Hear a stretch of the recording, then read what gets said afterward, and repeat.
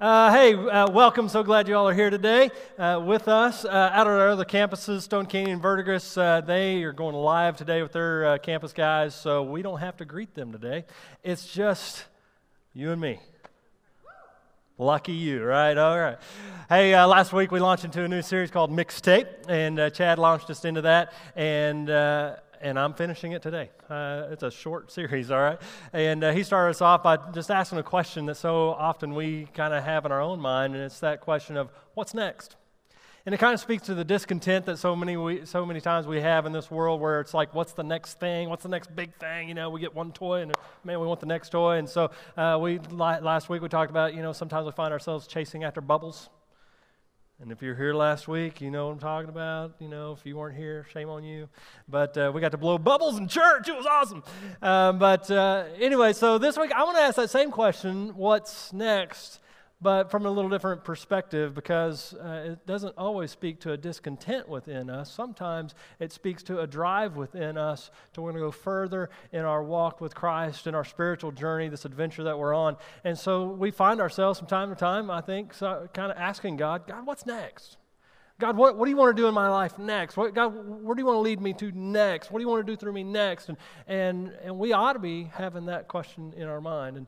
And sometimes I think maybe you've heard it called the stirring of God. We experience the stirring of God within us, or maybe we've called it a holy discontent. It's that there's something else that God's calling us to that we want to discover, we want to go after in this pursuit of God, in this relationship, this adventure that we're on with Him. And so we want to just kind of unpack this whole idea of stirring. What is God stirring up in you? All right, let's ask that question. And maybe before we even jump into that, we need to ask this question is, what is that?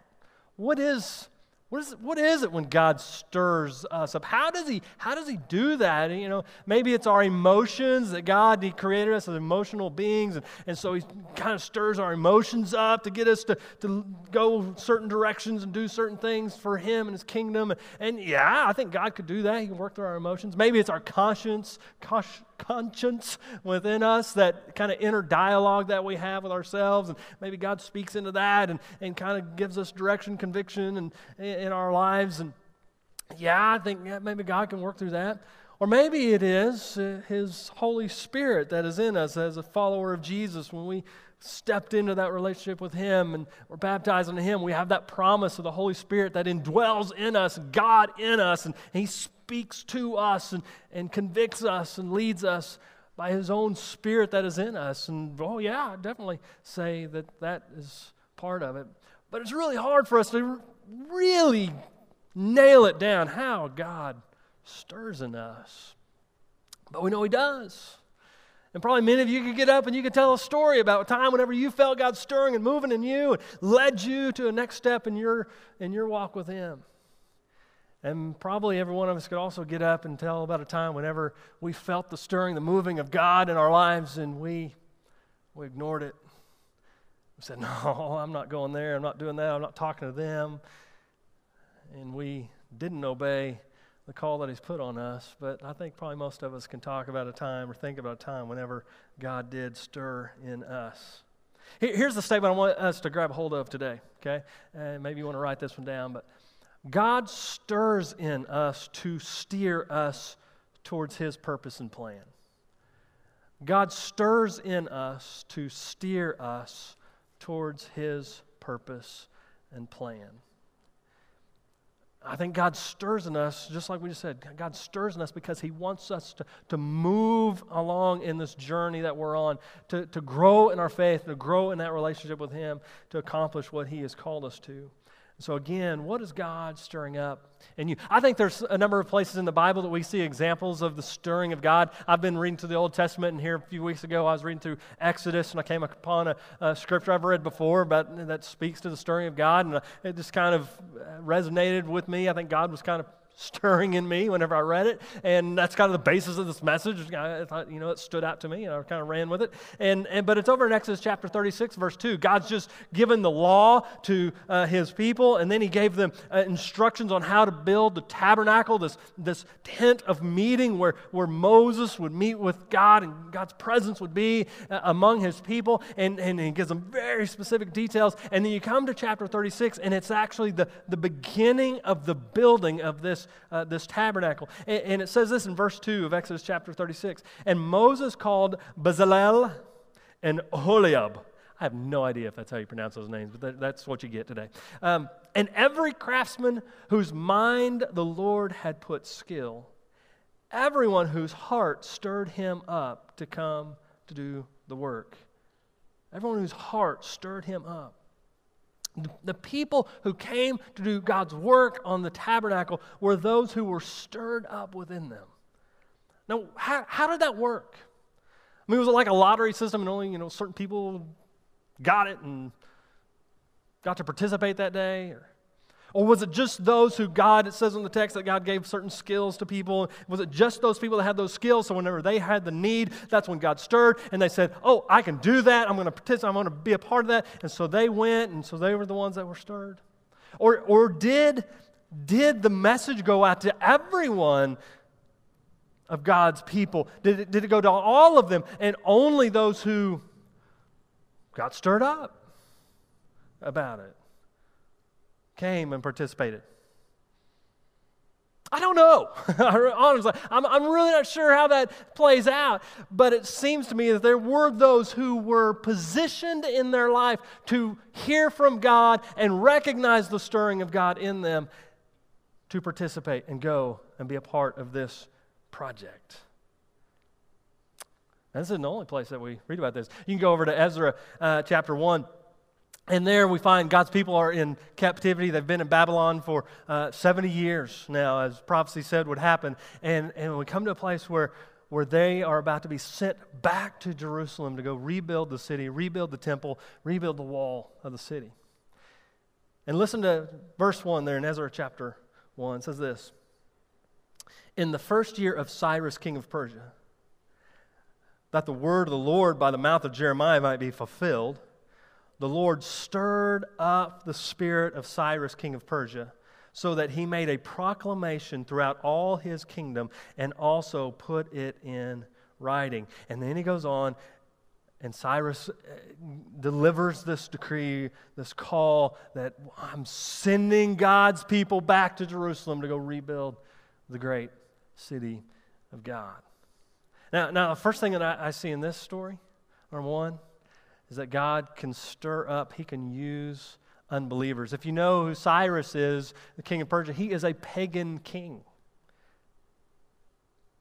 And God stirs up in him to use him for his purpose and his plan for his people and his kingdom. God can use unbelievers for his purpose, you know that.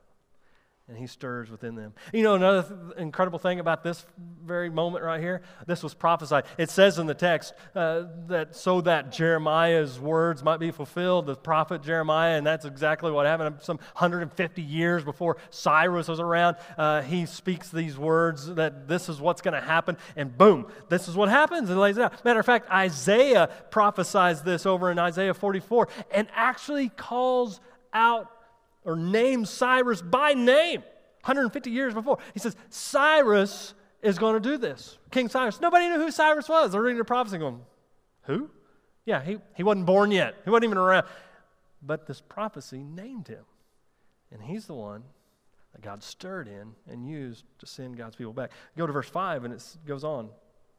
Then rose up the heads of the fathers' houses of Judah and Benjamin, and the priests and the Levites, everyone whose spirit God had stirred to go up to rebuild the house of the Lord that is in Jerusalem. See, when God stirs in people, it seems to me, and here's another lesson, when God stirs in us, he is stirring us towards action for a purpose. Exodus is towards the building of the tabernacle. Here it's towards the rebuilding of the city of Jerusalem. But did everybody who God's Spirit came on and stirred, did everybody answer the call at this time? I don't know. It's estimated that there were probably about 1 million Israelites in Babylon at this time. Again, they've been in captivity there, about 1 million of them. If you read the rest of the story and you see how many of them actually went back to Jerusalem, it was a little over 42,000 of them. It's not a big percentage of them.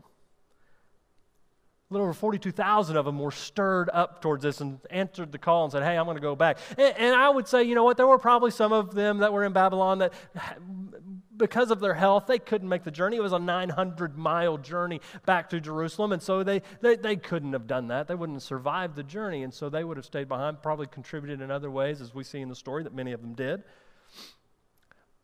But many would say that scholars today would say that most didn't go back because they had become very comfortable in Babylon. They had built businesses and they had become pretty affluent. And why would I go back to Jerusalem, to a city that's in ruins, to try to rebuild it, and then also at the same time have enemies that I know are going to want to come against us? Why would I want to do that? And so for whatever reason, they didn't feel the stirring of God, and they didn't go, but some 42,000 did, and they went back to rebuild. Have you ever experienced the stirring of God?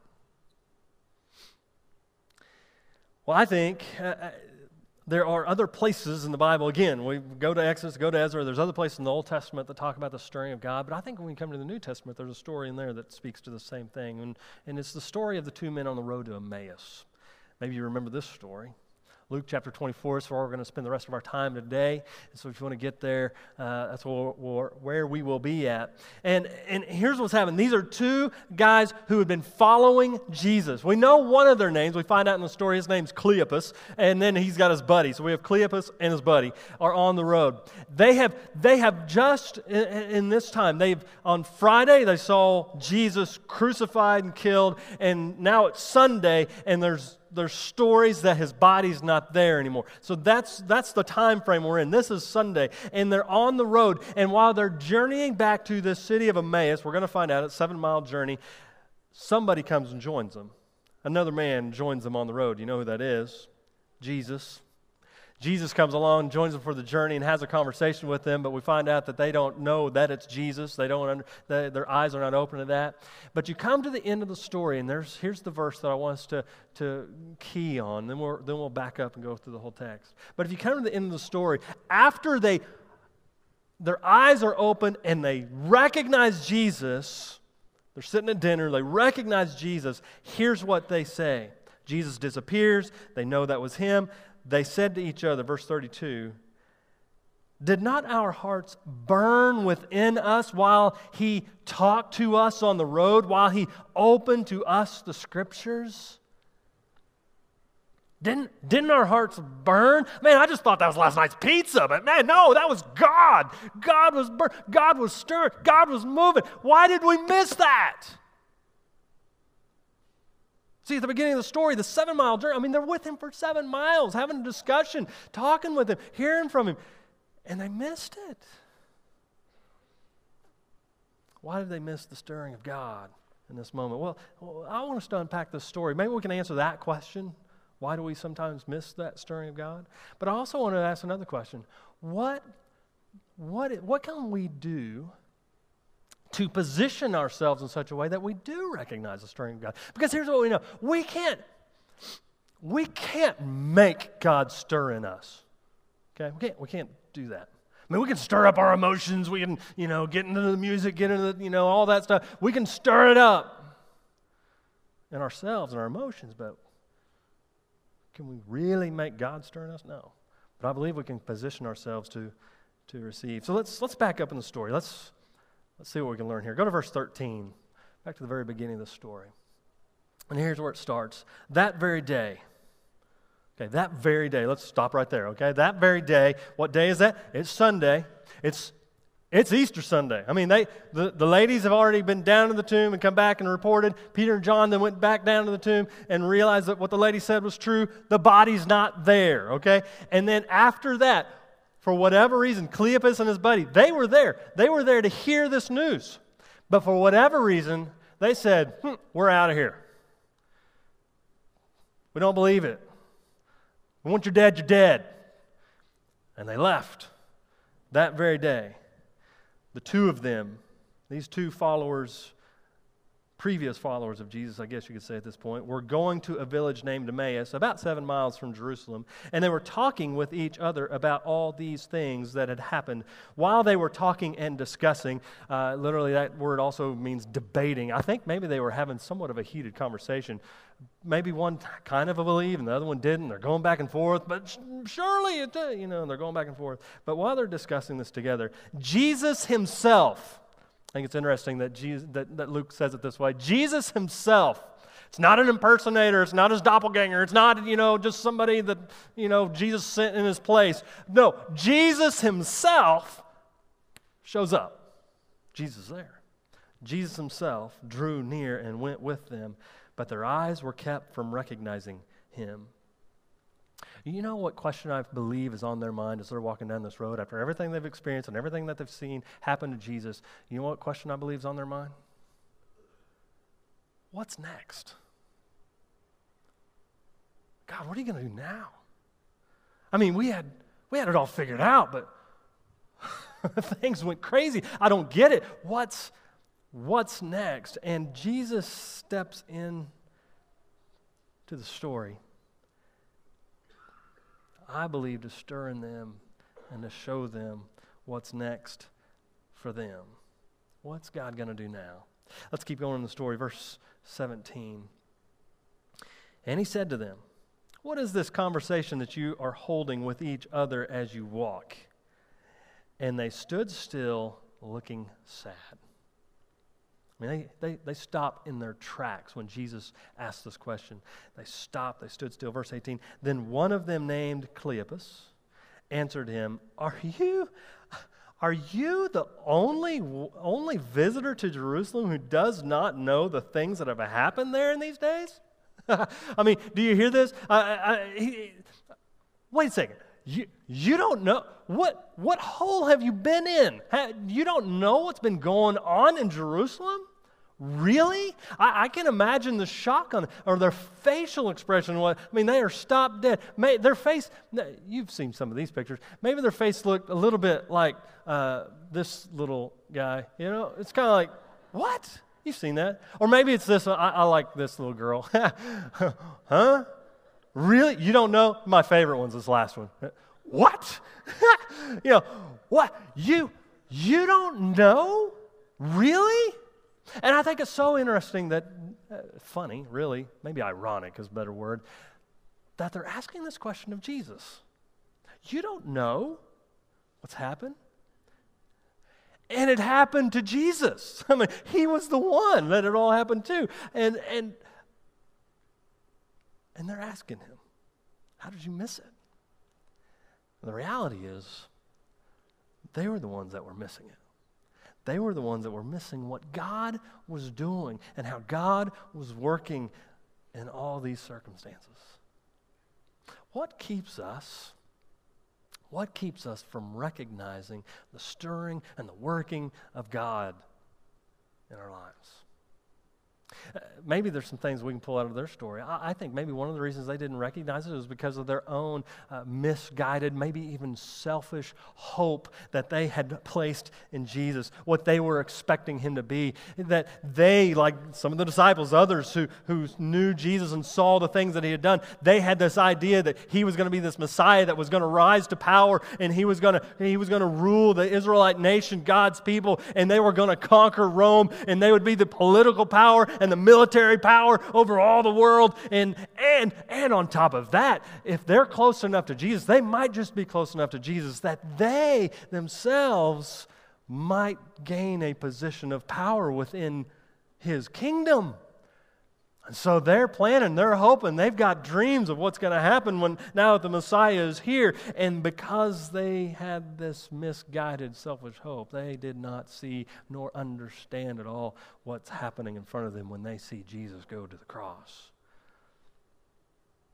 Maybe they were blinded by the very circumstances themselves. They were so confusing. He's supposed to be the great king, the great Messiah, to bring salvation to God's people, but now they've killed him. And they didn't just kill him. They crucified him. They humiliated him. And beyond that, it humiliates us, his followers. We've been with him. I can't believe they've done this to our leader. And they're so confused in the midst of all this. And maybe they were blinded by the emotion of it. I mean, can you imagine what's going through their minds? Not just the humiliation, but they have walked with Jesus throughout his ministry, and they've been there in the glory days of his ministry when he was performing miracles, whenever he was performing signs to validate who he was as the Messiah. They'd seen it. They'd heard his teachings that were like no other teachings that they'd ever heard with such authority. They had seen it. They'd been there in the glory days, and now all of that's gone. And they're stepping into a very, very uncertain future. They don't know what's next. And the emotional hurt and confusion is overwhelming. And so their eyes are just closed. Their hearts are just shut off to what God might be doing. Because God, this wasn't part of the plan.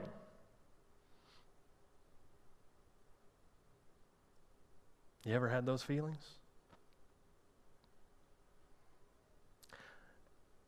Were you ever part of the church and somebody hurt you or something happened in the church and you said, don't want any of that. A bunch of hypocrites down there. You turned your back and walked away. Or maybe it's something happened in your life. Something tragic happened to you or to somebody you love, and you said, you know what? If that's the way God is, this loving God, if he's going to let that happen, then I don't want none of him, and I'm going to walk away. Maybe you grew up in the church. Mom and Dad made you go to church, and they had you here every week, but what you saw on Mom and Dad from Monday to Saturday did not match what you saw on Sunday morning when Mom and Dad put on the smile and you said, you know what, if this religion stuff doesn't make a difference in my mom and dad's life, it ain't going to make a difference in my life, and I don't need any of this. You turned 18, you're out of here. Maybe you got your own story of hurt and walking away from religion and Jesus and church. If that's you, number one, let me say, I'm glad you're here today. I hope you're giving Jesus another chance. But if that's you, maybe you can connect with these guys with what they're feeling as they have lost all hope. And they've missed the stirring of God and what he is trying to do, what he is doing in this moment. So how do we make sure we don't miss it? How do we make sure we don't miss the stirring of God whenever he's moving and working in our lives? Well, I think as we look at the rest of the story, maybe we can figure this out. And I believe it starts with seeking the truth of Jesus. We've got to seek the truth of Jesus. That's what these two were doing. They were trying. I'll give them credit for that. They were trying to figure out who Jesus was. They thought he was the one. Go on in the text. Look at verse 19. And he said to them, Jesus said to them, what things? Remember, they just said, hey, how did you miss out what happened in Jerusalem? And he asked this question, what things are you talking about? What happened in Jerusalem? Which, I think is so humorous. He knows, all right, it happened to him. But what things? Tell me about him. And he just listens. I think that just speaks to the heart of Jesus here, almost like a counselor. Tell me about it. How does that make you feel? Anyway, what things? And they said to him, concerning Jesus of Nazareth, a man who was a prophet, mighty in deed and word before God and all the people, and how our chief priests and rulers delivered him up to be condemned to death and crucified him. Notice he doesn't just stop it, they killed him. And they crucified him. How humiliating is that? So you can see that they saw Jesus as a prophet. They put him on the level of Moses. They were trying to figure this out. They thought they were figuring out this truth. They were trying to figure out this truth. Now, if you go on in the text, we'll skip a little bit here. They go on, they describe a little bit what happened that day with the empty tomb. But Jesus, after he hears from them, he takes them back to truth. Let's pick it up in verse 25. After they share all that they had to share, it says in verse 25, and he said to them, "O foolish ones." I don't think he's been really harsh right here. I think it's kind of like he's talking to a kid. "Oh, foolish ones. Oh, bless your heart." "Oh, foolish ones. Oh, slow of heart to believe all that the prophets have spoken. Was it not necessary that the Christ should suffer these things and enter into his glory? And beginning with Moses and all the prophets, he interpreted to them in all the scriptures the things concerning himself." After they communicate their doubt, their loss of hope, Jesus takes them to the truth and he says, "Hey, let's go back to Scripture. Let's go back to the prophecies." And he begins to unpack all the prophecies, going back all the way to Moses and the story of Moses and all that he did with people. And he was a foreshadowing of the Christ. And then goes to probably over in Isaiah and talks about the coming of the Messiah, this one who will be despised and rejected. He'll be like a sheep that is led to slaughter. And I think as he's going through these prophecies, he's probably looking at these two guys and going, "Does it sound familiar? Does that remind you of anybody?" Hoping that they will make the connection that everything that happened to Jesus lines exactly up to the prophecies that were said about him. And he walks them through all the prophecies and all the truth about this Messiah that was to come. Jesus takes them to the truth. You know what he doesn't say in the midst of their doubt? He doesn't say, "Well, you just got to believe. You just got to believe." Or he doesn't say, "I know it doesn't make sense right now. That's why they call it blind faith. Just jump out there and hope that God will get you." He doesn't say that. It's not about blind faith. He says, "Let's go look at the facts. Let's go look at the truth. And then tell me what you think about Jesus." He says, here's the facts, here's the prophecies that were given hundreds of years before Jesus, this Messiah, showed up. And everything he did lines up with all of them. He's the one. Don't despair. Keep seeking the truth. I hear him saying to them. If we're going to be in a position to be able to recognize the stirring of God, the movement of God, we've got to stay in his word, in his truth. We've got to study his word. You know, I know you hear us say that from the stage a lot, and we challenge you to get in the word, but let me tell you, if you want to know where God's leading you in your life, follow his word. It gives us direction for today. It's not an archaic book that was good a long time ago, but today it really doesn't matter because we live in a whole different culture. No. It is relevant for today. And we need to study his truth. We need to know his truth so that we can recognize the stirring and the moving and the leading of God in our lives. And it's when we have been impacted by the truth of God and his word that then we are open up to recognize the hope that we have in Jesus. And that's the next thing. That if we're going to be open up to his stirring and leading in us, our hope has to be in Jesus. He has to be the one in which we place all of our hope and all of our trust for this life and the next. These men, these two, Cleopas and his buddy, they've lost hope. They are in despair. And Jesus begins to take them on this journey to help them regain hope. Look at verse 21. Let's back up in the story and see what else they had to say to Jesus. Verse 21, "But we had hoped," do you hear that? Past tense. We had hoped, don't hope anymore, but we had hoped that he was the one to redeem Israel. Yes, and besides all of this, it is now the third day since these things happened. Moreover, some women of our company amazed us. They were at the tomb early in the morning, and when they did not find his body, they came back saying that they had even seen a vision of angels who said he was alive. I don't know if you want to believe that or not, but they said that he was alive. Go to verse 24. Some of those who were with us, Peter and John, we know that, went to the tomb and found it just as the women had said. But him they did not see. And in Cleopas and his buddy's mind, their thought is they didn't see him because he's still dead, because when you're dead, you're dead. And maybe it is in their thinking, and when word gets out that his body isn't there, you know who they're going to go after?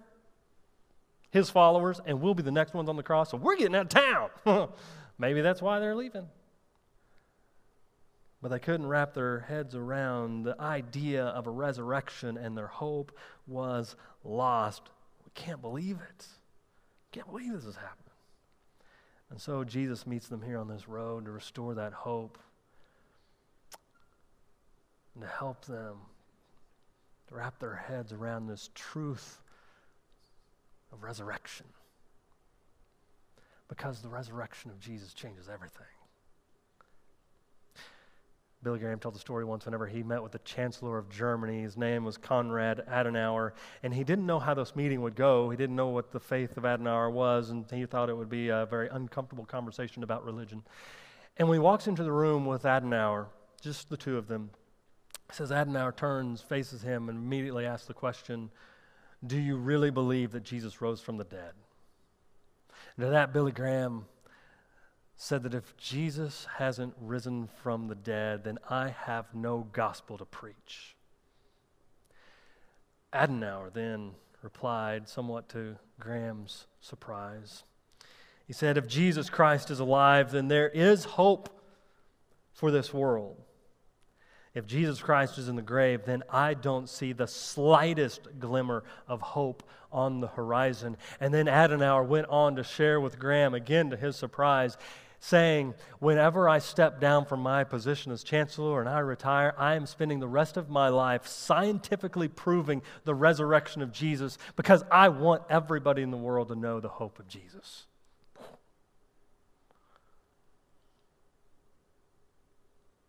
It happened. The resurrection of Christ is an event, the event in history, the pinnacle event of history that changes everything. And Jesus is trying to get them to wrap their minds around it, and we've got to wrap our minds around it too. And you might be saying, but Matt, Easter was 2 weeks ago. So what? We need to talk about it every time we get a chance. We need to teach it. We need to remind people it's real, it happened, and if Jesus rose from the dead, that changes everything. And Jesus is confronting these two men in their despair, in their lack of hope. Saying, where are you putting your hope now? That hope needs to be in Jesus. Where's your hope? Is your hope in Jesus?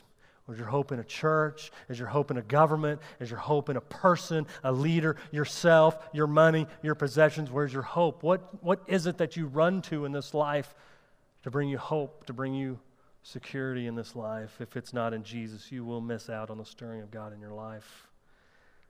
How did that hope then come back alive in these two guys? They're hopeless now, but how did it come back alive? How did they come to find it again? I believe it happened when they stepped back into fellowship with Jesus. That's what we see at the end of the story. If we're going to open ourselves up to the stirring of God, it's going to be because another reason is because we're walking in fellowship with Jesus. After they've expressed their hopelessness, Jesus unpacks the truth for them. In this journey, they come to Emmaus, and Jesus agrees to have dinner with them like he was going to miss this moment. But he agrees to have dinner with them. They sit down at the table, and here's what happens, verse 30 and following. When he was at the table with them, he took the bread and blessed and broke it and gave it to them. And their eyes were opened, and they recognized him, and he vanished from their sight. And they said to each other, did not our hearts burn within us while he talked to us on the road, while he opened to us the Scriptures? Their eyes were opened to Jesus when they stepped into fellowship with him again. You see, to sit at a table at a meal with somebody is an expression of acceptance. Today, especially in that day, it said, I accept you. And so when they sit down with Jesus, he breaks bread, a beautiful picture of communion here. Their eyes are open. Jesus is alive. And their hope is restored. That's why I was feeling the burn. That's why it was stirring. Because He is alive. The women were right. The guys were right. He is alive. And they step back into fellowship with Him. How do we step into fellowship with Jesus? Maybe it's that initial step when we repent of sin and make that faith statement, confession to Christ, being baptized into Him, joining Him in that union of baptism into His death, burial, and resurrection. Maybe it's that first step, but it's an ongoing process, isn't it? As followers of Christ, it's not just that one-time event, but we continue on this journey, this adventure of walking with Christ in His Word, praying to Him, meeting with His people, fellow believers that we can be in fellowship with.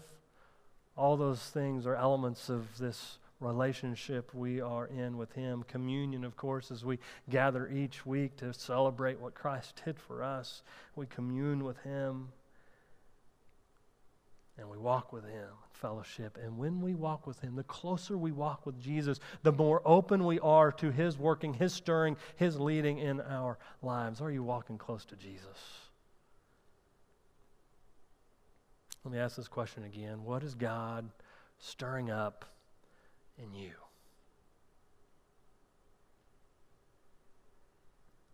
That may be an uncomfortable question for some. I don't know. I hope He's not stirring up anything because that's really kind of scary. Yeah, it can be. For others, it's exciting. Oh, God, what do you want to do next? Where do you want to go now? And again, I'm not talking about emotionalism. I'm not trying to get you all stirred up and get your emotions going. That's not, man, I'd be telling you a really sappy story right now and trying to get you all crying if that's what I was going for. I'm not. I want you to know the truth of who Jesus is, what He has accomplished on the cross and then through the empty tomb. And what does that stir up in you? That confidence, that hope to know that He is alive, He is real, and God, what do you want to do to me now? Are you seeking the truth of Jesus?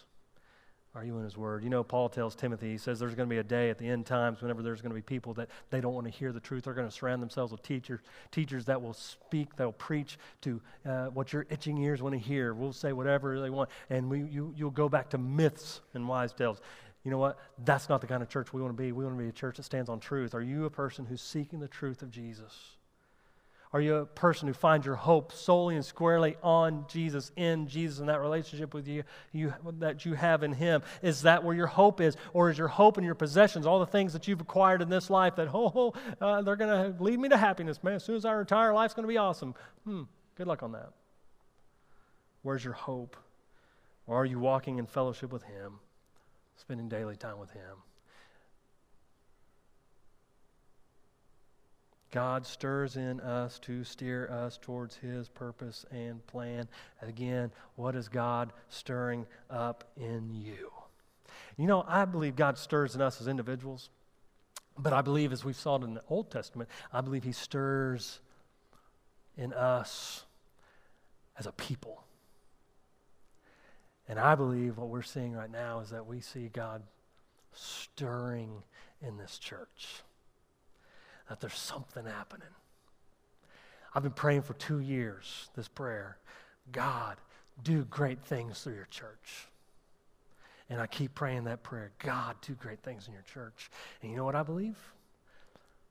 We're right there. And great things are starting to happen. And lives are being changed. And next week, Chad's going to come and he's going to preach and he's going to share a vision, a new vision of where we're heading as a church. And here's why I'm preaching this message. I don't want anybody to miss the stirring of God, what God's doing in this place, not in your lives and not in His church. And so let me tell you, church, you better be here next week. That's my stink eye, all right? Be here next week. Because I believe God is stirring this place, and I don't want you to miss it. So here's what I'm asking you to do this week. Seek His truth. Get in His Word. Spend time in His Word this week. Find your hope in Jesus. Be reminded of the hope that we have in Him and the resurrection of Jesus. Stand firm in that every day. Give God thanks for the resurrection and the truth that we have, the hope that we have in that. And walk in fellowship with Him. Walk in fellowship with Him so that when you arrive next week, when we all arrive next week, we all come positioned and ready to see and experience the stirring of God. What's God stirring up in you? I want you to just ask that question of God, all right? God, what are you stirring up in me? Count of three. I just want you to ask that question out loud. I know it's going to be crazy. God, what are you stirring up in me? 1, 2, 3. God, what are you stirring up in me? Ask it. Seek it. See what God wants to do. Father in heaven, we look forward to what you're going to do in our lives. We look forward to see what you're going to do in this church. God, it's exciting and it's scary when we follow you and we walk in your ways and we follow your lead. So God, help us. Help us, God, to seek after you, to recognize your call and all that you want to do in us. Lead us, God. In Jesus' name we pray. Amen.